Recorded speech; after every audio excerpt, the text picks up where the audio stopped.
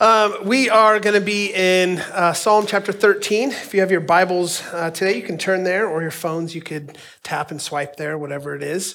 We're continuing our series, Living Out Loud. We've looked through the past couple weeks of Psalms of wisdom and Psalms of praise, and we're going to be digging into thankfulness and instruction in the future. But today we're looking at Psalms of lament, as Lexi had mentioned. And before we dig in, we need to understand the book of Psalms was written over a 1,000-year period. So these aren't, when we receive instructions out of the Psalms, these aren't short little eras that maybe was wisdom for that specific time. This is really a wisdom and instructions that we gain from the book of Psalms that really are a collection of a large span of people's life and experiences. So as we look in today at Lament, keep in mind that the Psalms will give instructions on lamenting over a vast period of time. And so it's something we should actually pay attention to if we're going to be gaining wisdom, as Dale taught. I titled this In the Shadow of Sorrow this week. And sometimes that's where we feel like we can live, isn't it? At some point in our lives, we all encounter situations that bring excruciating pain, despair, or disillusionment. And really, for such is the human journey, isn't it? As Christians, we don't grieve like those without hope, but we do grieve. Or as the Bible terms it, we lament. Today, I hope we'll discover the profound significance of the difference of grief versus lament and how lament can actually bring us out of the shadows of sorrow. Lamenting or crying out isn't something we tend to do well, though, for a variety of reasons, whether it be our own history of not expressing emotions, our lack of understanding, our belief that it's a sign of weakness. That's kind of the home I grew up in. Whatever the reason is, we have to come to grips with the reality that is part of our human experience in a broken world. And for me, I've gone through a lot of different situations of grieving and circumstances that I didn't know how to lament. I just knew grief, but for me, grief meant you just tuck it away and you move on with your life. And what I discovered was that no matter how deep down I tucked it, it was going to come out somewhere, and almost always in an unhealthy manner. I lost a very close friend of mine in 2017, it was extremely unexpected. The kind of guy that weren't making the choices that could lead to a death necessarily in his life. He was a father of two middle school daughters that were in my youth group at the time. Beautiful wife, just a beautiful family, loved God, served people, spent so much time helping the youth in our community down in Eastern Washington. Just an amazing man. And he died of a heart attack. He was about 42, died of a heart attack. He was a guy that was about 330 pounds, a former Marine, not fat, in shape, good, healthy man that you would think, man, this guy's gonna have a lifelong of fruit. And he died, and actually he died listening to his favorite worship song. Just an incredible life. But I had just moved up to Washington a couple years, or up to Alaska from Washington a couple years prior to this happening, and it just hit me hard. We each grieve in a different way. And where I was at in that process was I was in a place that nobody else knew this man. They didn't know. My wife did. My kids spent time with him, but they were super young, and so my wife was really the only one who understood at all the person I was grieving over. And I was actually grieving more for his family and the loss of him and the community that lost an amazing man than I was for his death, because I knew that he was saved. But nobody around me understood the depths of which I was grieving. And so it feels like you're sitting in the shadows of sorrow. But how do we grieve? What do we do with grief? What do we do with despair? I mean, we can bring all kinds of emotions to God and never really move beyond that. You see, grieving is different than lamenting. Everyone grieves. Everyone in human history will or has grieved at some point for some purpose. Maybe we've already learned how to turn that grief into lamenting, and we're going to look at the difference of that this morning. But if you've already been through that grief and great loss and have developed the discipline of lamenting, then I would encourage you that you are in a position and a place in life that you can help others through that. In fact, Paul writes in 2 Corinthians 1, 3, and 5, he said, "Blessed be the God and Father of our Lord Jesus Christ, the Father of mercies and God of all comfort, who comforts us in our affliction so that we may be able to comfort those that are in any affliction with the comfort with which we ourselves have been comforted by God. For as we share abundantly in Christ's sufferings, so through Christ we share abundantly in comfort too." One thing I know for sure is that if we have not yet gone through grief and loss, we certainly will. Our kids downstairs, they will deal with great grief in their life at some point. You and I, as I've said it before and I'll continue to say it, you live long enough, you bleed. And that's just the reality of the brokenness, not God's design or his intentions for humanity, but it is the reality of the world that we live in.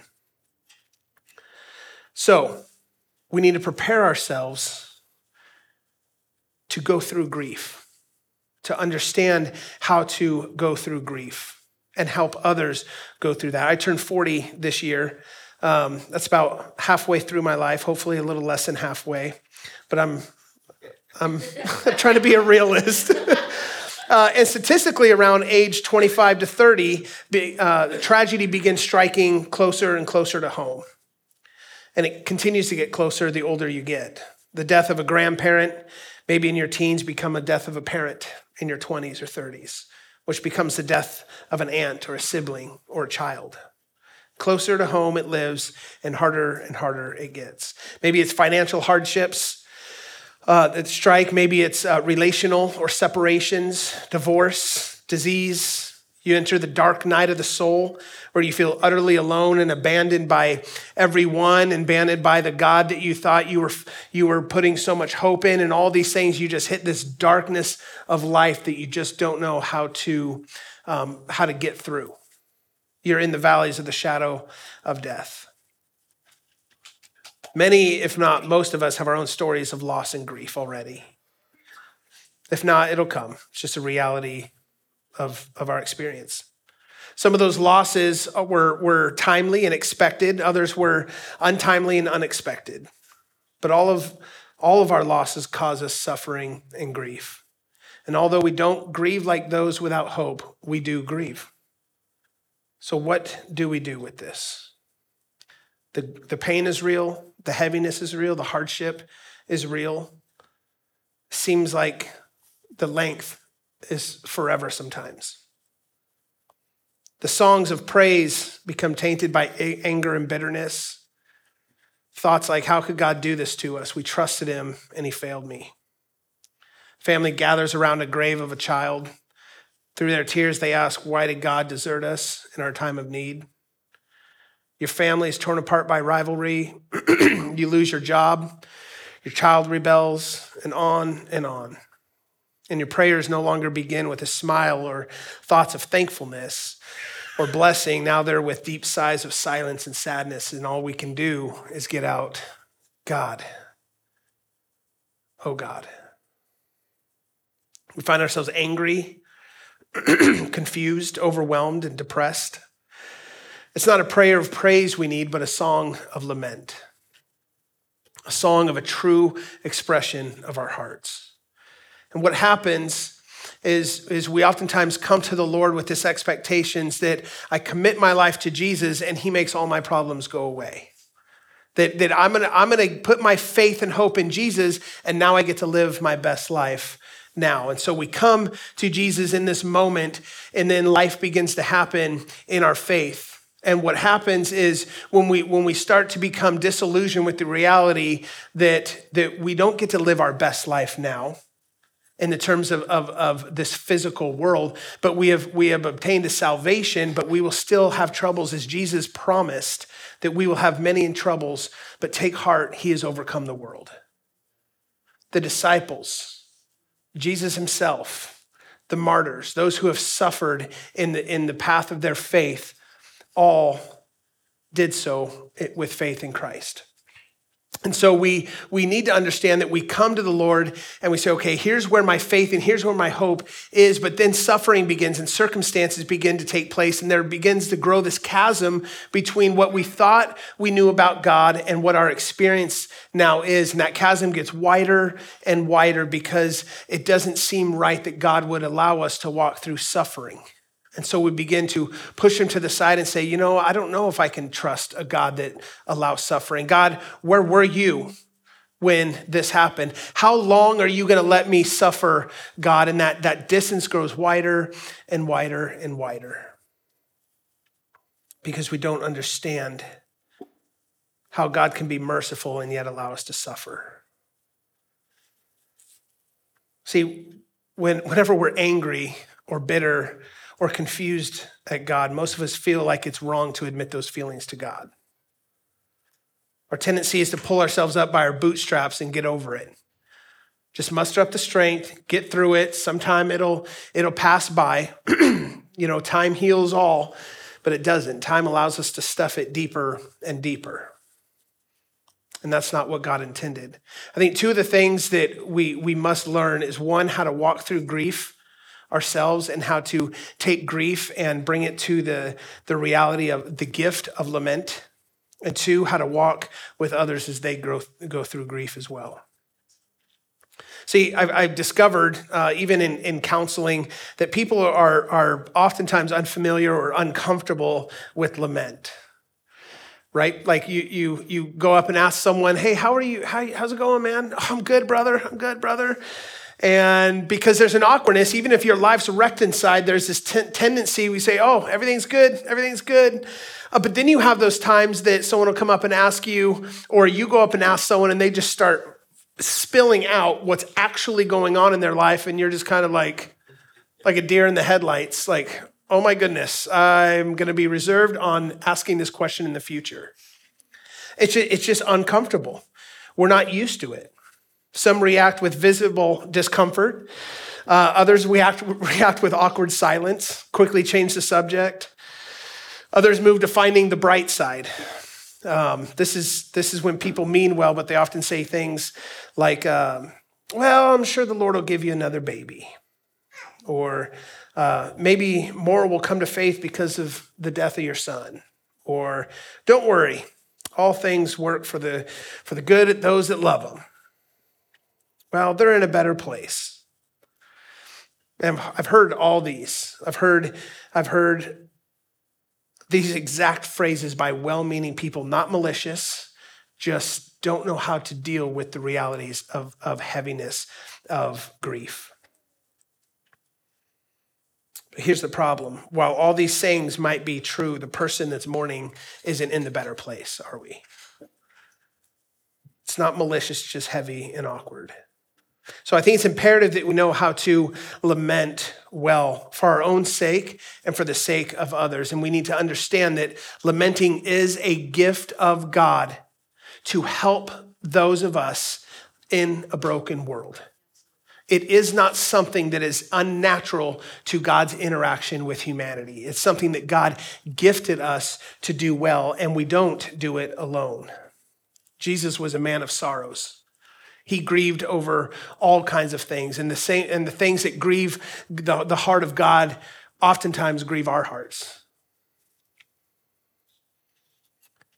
Maybe you've read about the stages of grief people go through: denial, anger, bargaining, depression, acceptance.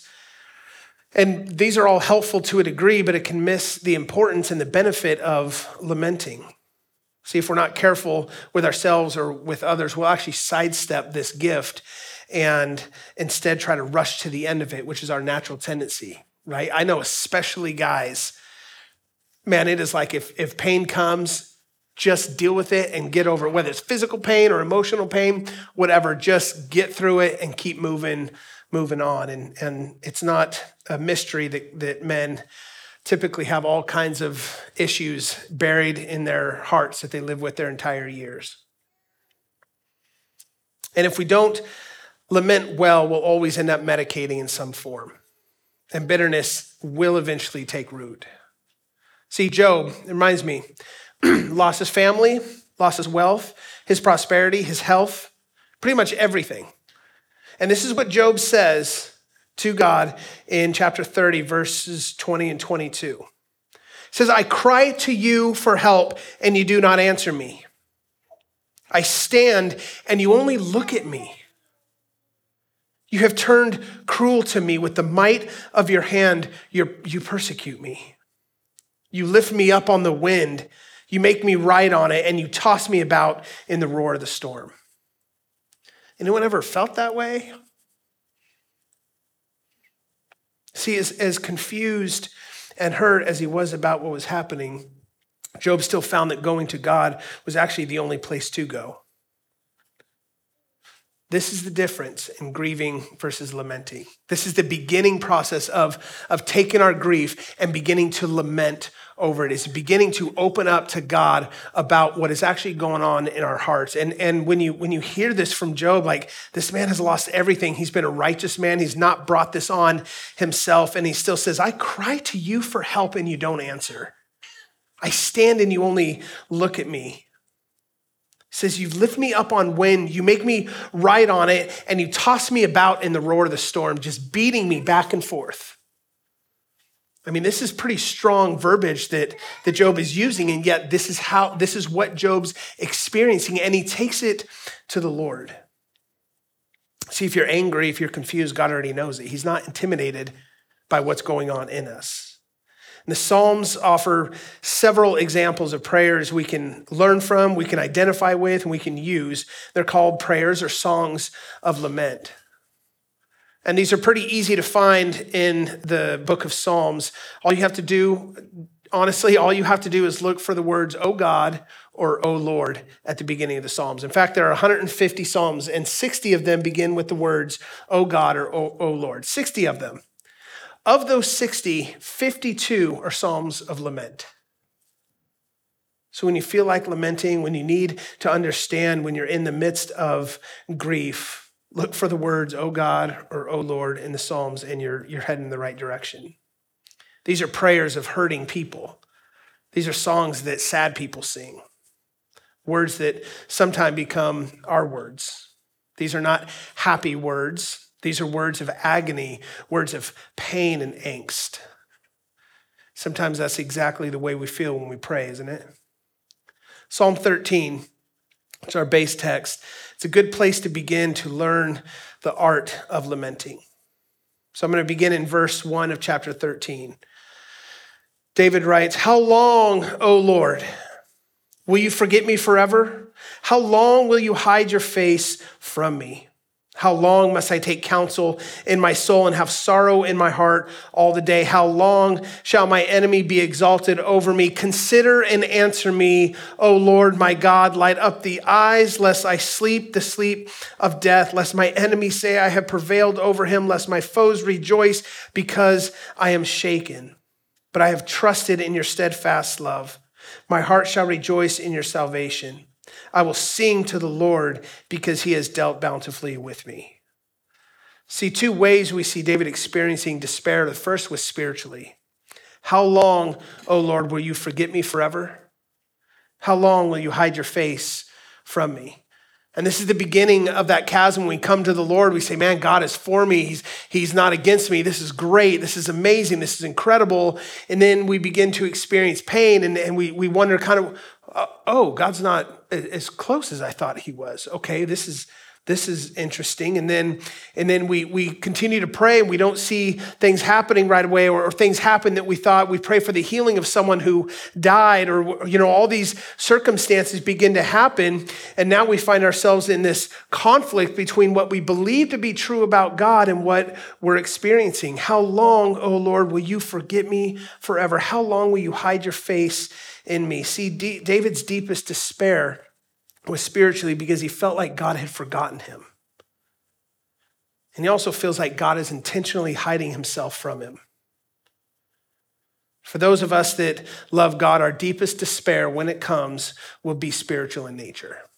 Not saying that the circumstances we find are not going to be grieving, but the despair that we fall into is a conflict we have to deal with, wrestling with the reality that God is for us, he is loving, and he is sovereign, and yet we're faced with the circumstances we're in right now.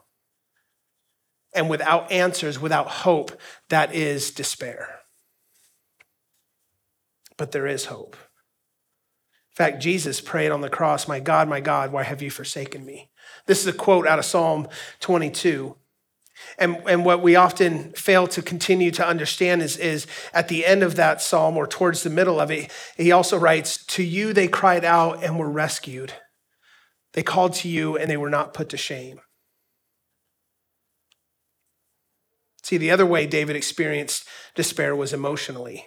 He says, "How long must I wrestle with my thoughts and every day have sorrow in my heart?" See, this despair has got deep inside of David at this point. Despair has taken control over his mind and his heart. And every day, David's saying, "I'm wrestling with these thoughts. I can't make sense of this, God. I'm wrestling with this, and I'm weary and I'm tired and I have sorrow in my heart every day." Despair filled his heart. Think about that. So it's no wonder why David asks, "How long must I endure this?" That brings us to the question, how long does despair last? It's probably the first question we all ask when we face times of grief or intense, excruciating pain in our lives. When we look at Psalm 13, we find that David asks the same question, how long? Actually, 4 different times. How long, O Lord, will you forget me? How long will you hide your face from me? How long must I wrestle with my thoughts? How long will my enemy triumph over me? So how long does despair last? Now, there's no numerical formula in Scripture, no hidden numbers that tell us it's 7 years, because none of that. We don't know. God knows. Only God knows how long the despair lasts. So where's the hope? Well, David asked God if his despair would last forever. See, a day in despair seems like a month, doesn't it? Every single day feels like forever. And the reality is that some people experience despair for a really long time. So what's often our most requested prayer in the midst of despair? God, rescue me. Just rescue. I can't take this anymore. I feel like I'm dying slowly. But notice what David prays for. He says, "Give light to my eyes." What does he mean, give light to my eyes? He's saying, as long as I'm in despair, my only prayer is that you would give light to my eyes. Like, let me see, God, what you see. Let me see the reason for this. Let me see some understanding. Let me understand a little bit. Let me see why I'm in this place of the valley of the shadow of death. It's actually a cry for hope. He doesn't ask to be rescued out of it yet, but he asks for a glimpse of hope. And he says, "Give light to my eyes." And in other words, he's saying, because unless I see what you see, some bad things are going to happen. One, I sleep the sleep of death. In other words, I'm headed for death, God. I see where this is headed long term, and I can't maintain this life in this deep despair. I'm headed for death. The other thing that happens if he doesn't understand or see a glimpse of hope from God is that his enemy will say, basically mock him and say, "I've overcome him. And my foes will rejoice when I fall." David's asking just for a little bit of perspective. It's at this point that David makes a choice. He decides to do 3 things. He says in verse 5, "But I have trusted in your steadfast love. My heart shall rejoice in your salvation. I will sing to the Lord that this is Yahweh. I will sing to Yahweh because he has dealt bountifully with me. And what David's saying is, even in my despair, I'm going to trust that God still loves me. I don't see it right now, but I know that he loved me enough to save me. I know that he loved me enough to answer other prayers. I know that he loved me enough to be with me in the seasons of blessing. I just don't see it now. So I'm going to trust that I'm still loved by God. And he says, I will rejoice in your salvation. Not only will I trust in your unfailing love, but I'm going to rejoice in your salvation.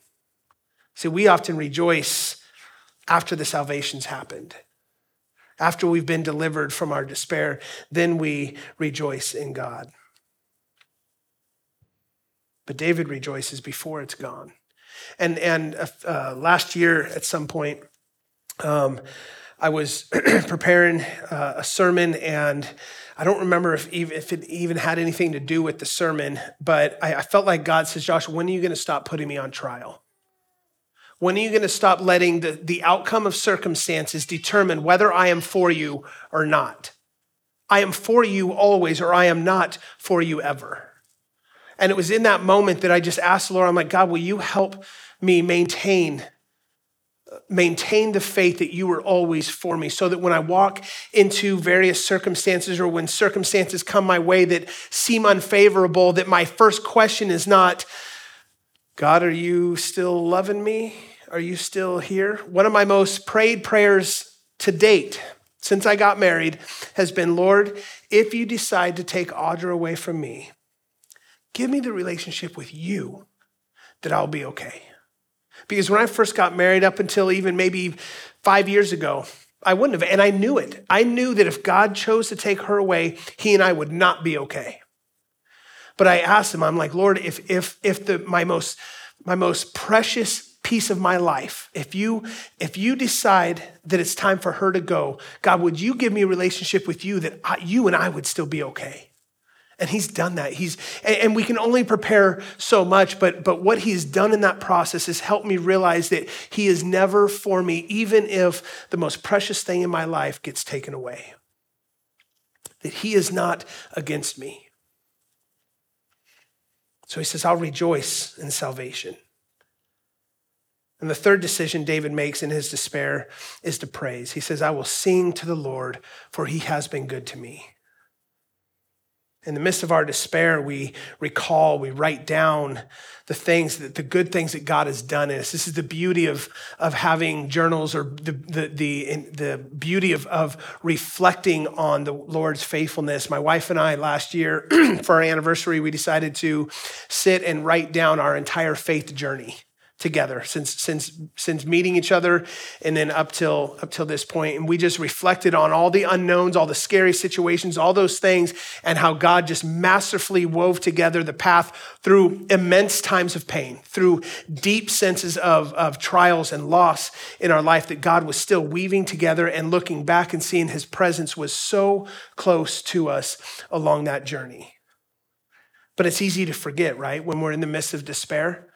It's easy to forget. It's like there's this wall here that all the past goodness of God and all his faithfulness and all the praiseworthy things that we would give testimony to, this wall comes up and we see none of it. And all we see is what we're in right now. And we wonder where God is. We question his love for us. See, despair not only causes us to fear the future, it also causes us to forget the past. Psalms like 103, verses 1-5, bless the Lord, O my soul, all that is written, or all that is within me. Bless his holy name. Bless the Lord, O my soul, and forget not all his benefits, who forgives all your iniquity, who heals all your diseases, who redeems your life from the pit, who crowns you with steadfast love and mercy, who satisfies you with good so that your youth is renewed like the eagles.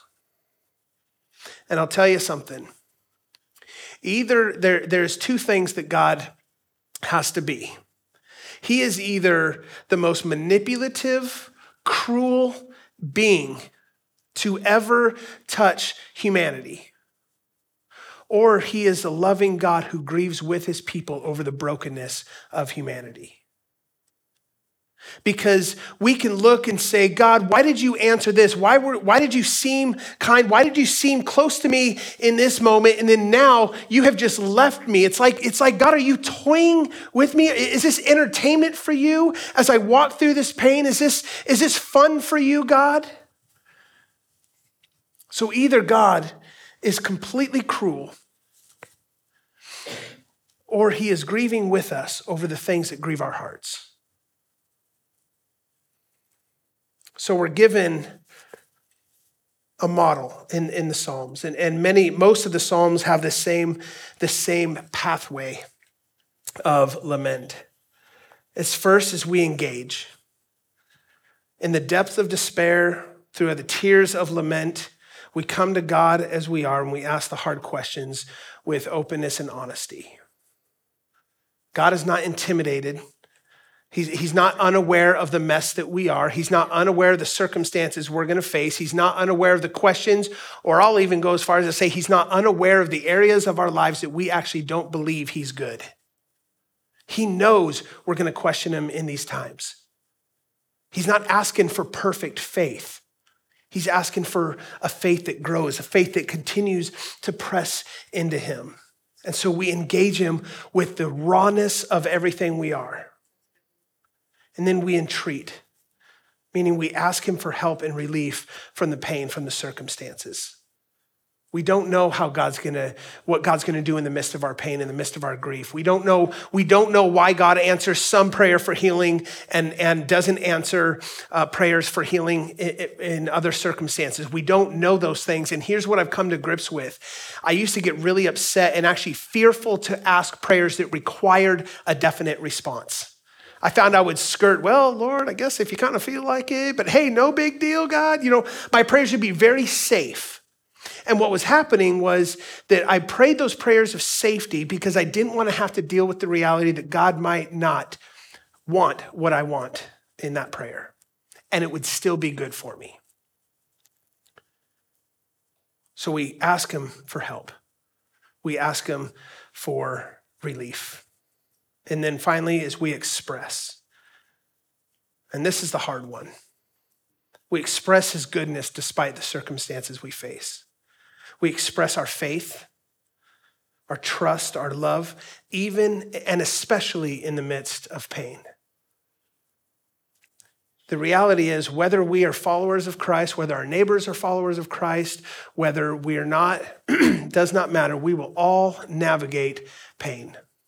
And it's how we navigate, it's what we do with it that will lead us to a life of life abundantly, or continue like many people I counsel with even today that are in their 70s, 80s that are still dealing with the bitterness and angst of things that happened in their childhood. See, grief, the difference in grief is it just remains that, it remains grief. Lamenting takes that grief and takes it to the Lord. It expresses all the dynamics of that grief, and it goes to the Lord for help. It doesn't go to medicating. It goes to the Lord for help. It goes to the Lord for comfort. It goes to the Lord for the emotional understanding of what's happening. And when we do that, the last thing we do is we repeat it, and we continue doing that. I'll have the worship team come up. See, without lament, we don't know how to process pain. Without this way to process pain, we turn to isolation, turn to bitterness and anger, which can choke out our relationship with God. I don't know if any guys in here would say amen to this, but I know when I'm hurting inside, it's not hurt that I express, it's anger. And anger, we know, is a secondary emotion. And for guys, it usually means we're feeling hurt or wounded or offended inside. And so we can't let that show, so we let anger show. And see, God wants to get behind that. We let bitterness, we let anger creep in, and it chokes out our relationship with God. Without lamenting, we won't know how to help others walk through theirs and possibly even cause more pain in their life. Without learning to lament, we may miss out on the lessons that can be learned from suffering and loss. But one thing I know for sure is that we need God. We need the body of believers. We need a prayer life. We need to worship. We need to get the strength to continue moving forward, even in the midst of our darkest and deepest days. And I'll tell you, don't stand up here without having walked through some dark days. And I remember thinking, God, if you'd only rescue me, then I'd know at least that you weren't against me. Then I'd know at least you love me, God, and I feel alone, I feel abandoned, and it just seemed like it goes on and on and on and on. And we medicate and we realize that's not working. We go to this and we go to that and we try to go everywhere but to the Lord because we just don't understand. And it's not until we go to the Lord in the midst of the pain and say, I choose to trust you and I don't understand it, but you're the only thing that I can trust. If you're allowing this in my life, then I have to trust that you're going to make something good of it. But it's the hardest thing we'll ever walk through. There is no pain like heart pain. So we need him when the sun is shining, when all seems good, and we need him when we are in the valleys of the shadow of death.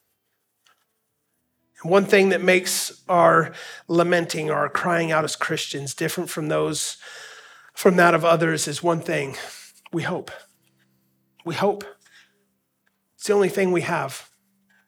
It's the only way forward, as we hope. And we wake up tomorrow and we go, maybe today will be the day that God will give me relief and give me resolution. And it might not be that day. And so we continue to hope until he opens up the eyes of our hearts, until he lets our eyes see a little bit more of the purpose of the suffering that we're going through. But we remember that suffering is never a causation of God. It was never his design for you and I sitting here today, that when we grieve, the things we grieve over are the things that also grieve the heart of God. Romans 15:13, Paul says, may the God of hope fill you with all joy and peace in believing, so that by the power of the Holy Spirit, you may abound in hope.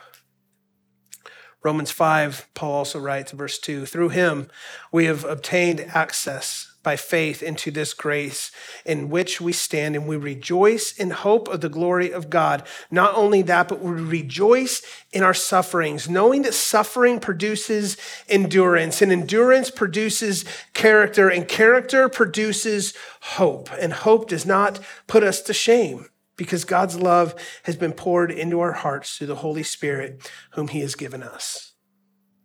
So the only way to turn tears into triumph is by lamenting, by going to God and expressing where we're at, asking for his help, and confessing the truth about God, even when it doesn't feel good to do so.